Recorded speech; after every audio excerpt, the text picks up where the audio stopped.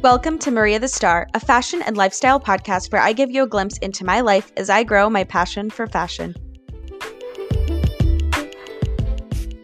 I only know a handful of people who had never wanted to wear a designer logo of some sort. Seriously, young and old, most of us have had an obsession with some sort of designer or designer logo at some point in our lives. The funny thing is, most of us have no appreciation for the designers themselves. All we care about is the logo, so we do anything to get it, even wearing a fake one. So why are we all so obsessed with a logo that costs more than my paycheck? And where are those designer pieces really made? In today's episode, I will be doing a deep dive into the world of the designer logos, starting from the very beginning. Okay, and I'm about to go off script in like the first minute of the episode because something super ironic just happened. I just looked down at my phone and I saw a notification from The RealReal, which, if you don't know, is a reselling app for designer brands. And it says, "Picture your wardrobe. Now picture it with LV, Gucci, and Cartier." And I just thought that was incredibly ironic considering what I'm about to talk about in this episode. Logos themselves originate all the way back to ancient civilizations with hieroglyphics and family crests. Needless to say, it's a very, very, very old practice. According to a timeline about luxury fashion, Hermes was one of the first designer companies coming about in 1837, and it was mainly for like horse riding and those kind of accessories. And then after that, other designer stores like Cartier and Tiffany followed. But in 1854, Louis Vuitton started his company making boxes and trunks for wealthy women's travels as a thing that they could carry their dresses in. Because if you've seen the pictures of people going like on vacation, like someone like in Sharpay's Fabulous Adventure, she obviously had all those bags. Well, that actually originated from the 1800s when women would have to carry their big dresses, very, very wealthy women, on their travels. So they would use trunks so the dresses wouldn't get smushed and could keep their shape. And so, anyways, the history of how Louis Vuitton's company came about is absolutely fascinating. And if that's something you're interested in, I would suggest the episode Branded, a history on designer logos, in the podcast Dressed. It's very, very interesting, but I'm not going to get into Louis Vuitton's specific history. Anyways, Vuitton's company became so popular that counterfeits started emerging, even in the 1800s. And in 1896, 4 years after Vuitton died, his son George created the famous monogram that we know today as a greater effort to combat those counterfeits. Before that, their signature pattern was the checkerboard that you've seen on a lot of purses. As for other popular designer brands with popular logos, Chanel came about in 1910, Prada in 1913, and Gucci in 1921. So these are some of the most counterfeited brands, but we'll get kind of into that. So if you're interested on the history of designer brands and when they came about, I'll link that below. But anyways, it's safe to say that designer has been sought after for over a century, which is really, really crazy. So then why? Why have consumers been craving designer brands since before the invention of sliced bread? Well, many people buy designers because of the quality of the clothes, the craftsmanship, and the ethicality side of things. And that's awesome. Treating your closet like a circular economy where you buy something new and you sell something high end to buy something new again is a great way to approach the way you shop. And that's how a lot of people who buy designer treat their closet. But the problem is, for many others, this isn't the case. Take the example of the coveted Gucci belt, for instance. Many people just want their Gucci logo on their waist, and yet they pair that belt with an outfit from a fast fashion brand that literally costs them less than $10. Or worse, buying a fake belt from God knows where just for that look. And I've fallen under this trap. Not necessarily with the Gucci belt, but I didn't care if something was fake because, in my mind, no one in suburban Wisconsin would really notice. But then I realized I just wanted to have the logo and I had no appreciation for the brand itself. And frankly, I didn't care what the actual piece looked like. And while I'm not a frequent buyer of designer clothes, I do search for them online to see if there's something a little bit more accessible for me. But I don't look for something like the logo per se, but the craftsmanship and the care and the dedication for the piece and also the overall look of the clothes. It's always going to fit you a lot better because it's made with a lot more care than something from a store at the mall. And I'm not going to name specific names, but we kind of know which ones I'm talking about. But if designer is something that you really truly want, and maybe you do really like the look of the Gucci belt or, whatever, that's okay. That is okay.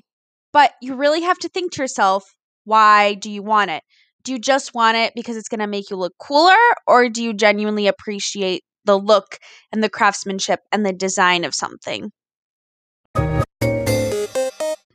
So, transitioning away from why we love designers, it's important to address the dangers of counterfeits that most people don't realize.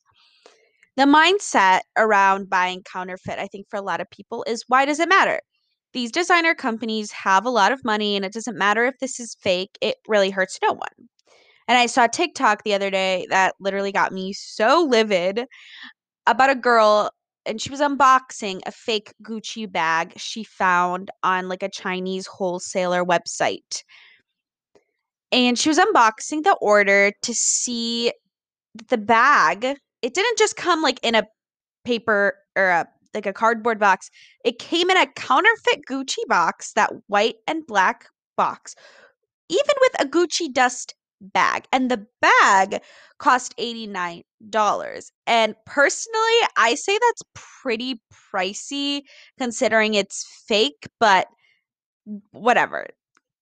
What made me really, really mad was the comments under the videos. There was a lot of people coming at the girl from buying from a place that has children making this bag in a sweatshop. And that's obvious. We know that these places that can sell these bags for cheap, they're making it with cheap labor. Their workers are in danger every day they come to work. If you've watched the documentary True Cost, it's available on Netflix. I actually started watching it, but I didn't finish it. It's really hard to watch. It's really hard to watch because these workers are putting their lives in danger every day, literally every day. They don't know when literally the building could collapse because it happened. Like one day, a building, a factory where these workers were already in poor conditions literally collapse and they were getting paid like nothing. um it's really frustrating. I even just like literally lost my train of thought. But um anyways, so the people are getting mad at her from buying from a place that was making their things in sweatshops. They were also getting mad at people for telling her not to buy from there because they're all those people that are getting mad at her also buy from fast fashion brands, which is, don't get me wrong, is still an issue. It's a really, really big issue that we're dealing with right now, but it's completely unrelated to what the video talk about.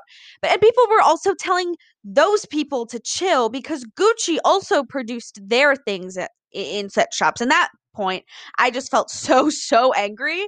I wanted to reply to every comment, but I was like, no, get off. It's literally TikTok people. Like, they don't know anything.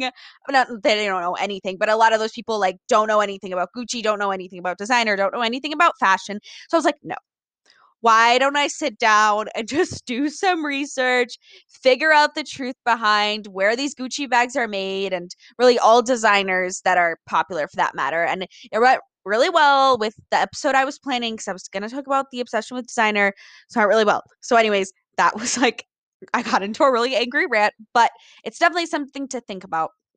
People get mad at people for buying counterfeits, which don't buy counterfeits, but then other people get mad at people who are telling not others not to buy counterfeits because they support fast fashion brands. It's a literal hole. Just it feels like you'll never win. So I was like, okay, let's at least figure out one thing, and that is, where is a real Gucci bag made? So, according to the World Trade Market Review, the most counterfeited luxury labels are Chanel, Louis Vuitton, Prada, Fendi, Gucci, and Dior. Just saying those names, just you guys hearing me say those names, I am sure that most of you thought of at least two of the logos. They are incredibly recognizable. So, anyways, where are some of these made? Chanel, which was founded in 1910, as I said, has its headquarters in Paris. And according to the Eye of the Jeweler, Chanel purses are made in Italy, France, and sometimes even Spain.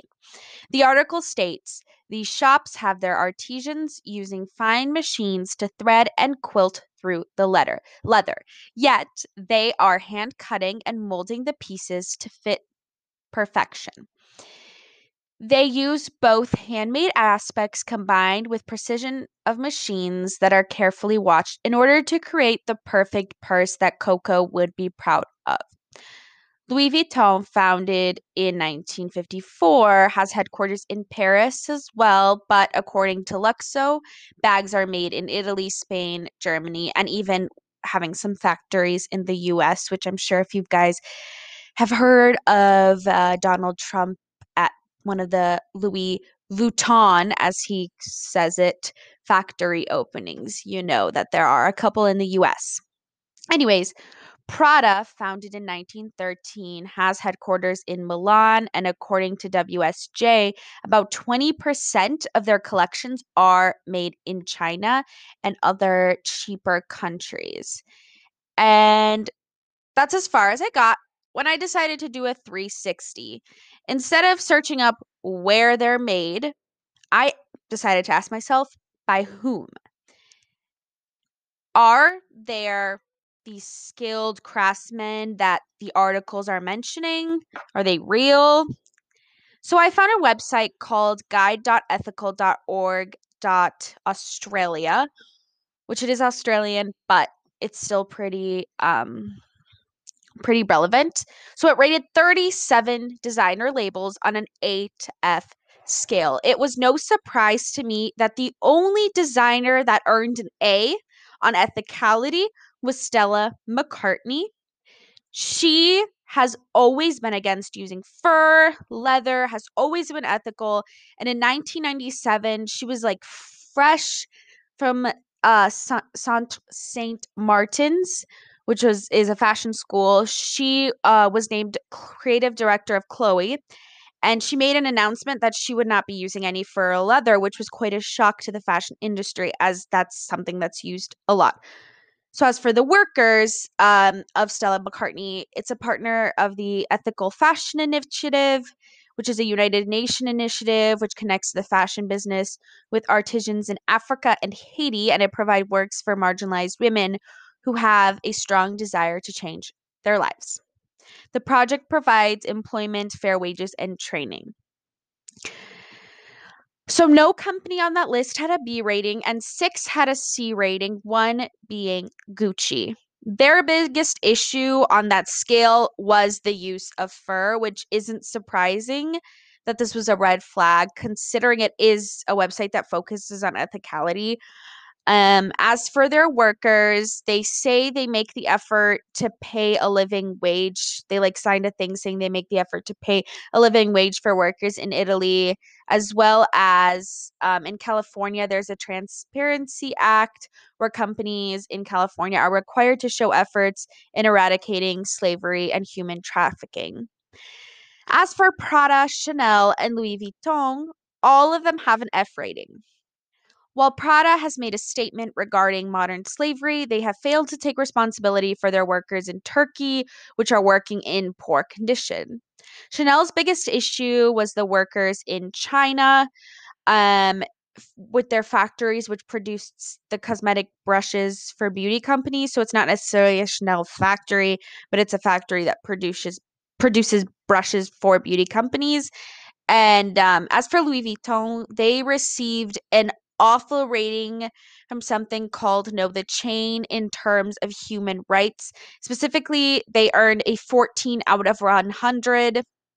So the biggest issue that these companies are facing in terms of human rights and who are making their things is the supply chain.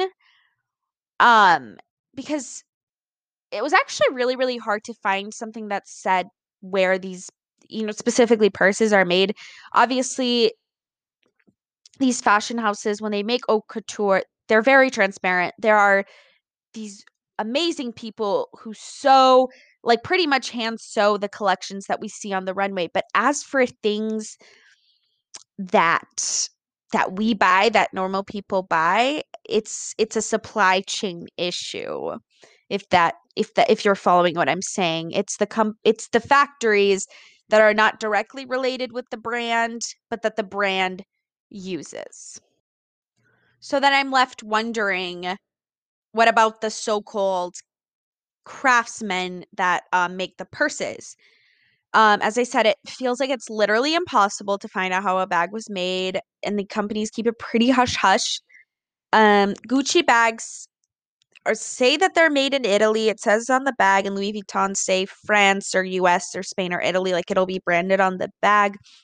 I did find a video that showed the making of a Gucci bag, and it shows one man cutting the patterns, painting, whatever.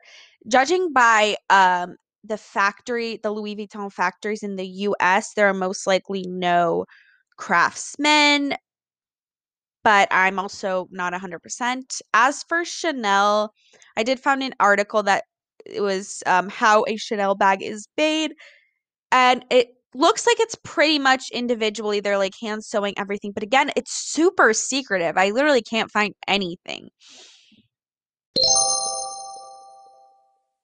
So before I wrap up this episode, I have to talk about what I'm wearing to dress for success today. As for designer, the only designer thing I wore were my Giorgio Armani square sunglasses. I've worn them a lot on my Instagram photo. They were my mom's in like the late 90s, early 2000s. So they're vintage, and also square sunglasses are super trendy. So it's like a huge flex that I have vintage Armani ones. But I'm just wearing like a black turtleneck. My they're like kind of like high-waisted green mid-calf pants. I wore my black boots. Today was like a crazy day because I had to go to Madison and move all my stuff out of my old dorm room. So it was definitely busy. And oh, as for like earrings, I'm wearing like pearl hoops that I found. I thought they're so cute. And I wore a little neck scarf on my head. The little selfies on my Instagram page. So there is so much more that I can talk about for each designer brand specifically, but if I did, this episode would be hours and hours long. Summing it all up, two things I learned from researching is only buy something designer if you know it's what you truly want. Don't buy it just for the logo, and please don't buy counterfeits. Don't buy them. It's not worth it. It feels a little bit not embarrassing, but like knowing you're going out with something fake. Also, when you can, shop vintage or used designer items. You can resell it. There is a market for it. It's a lot better for the environment. You're supporting someone else's endeavors as well, because someone is selling their thing. And it's a lot more likely that the designer piece will be unique to you since it is vintage and it's really hard to find others. That's all I have for this episode. Hopefully you learned something. Hopefully you changed the way you think about um buying designer and designer logos. Thank you so much for listening, and thank you so much for supporting my other episodes. I'm super, super grateful. Thank you so much for listening to this week's episode of Maria the Star. Make sure you follow me on Instagram at Maria E.B. Brunetta, and if you have any comments, questions, concerns, or critiques, feel free to send me a DM. Remember, I post episodes every week. So until next time, ciao!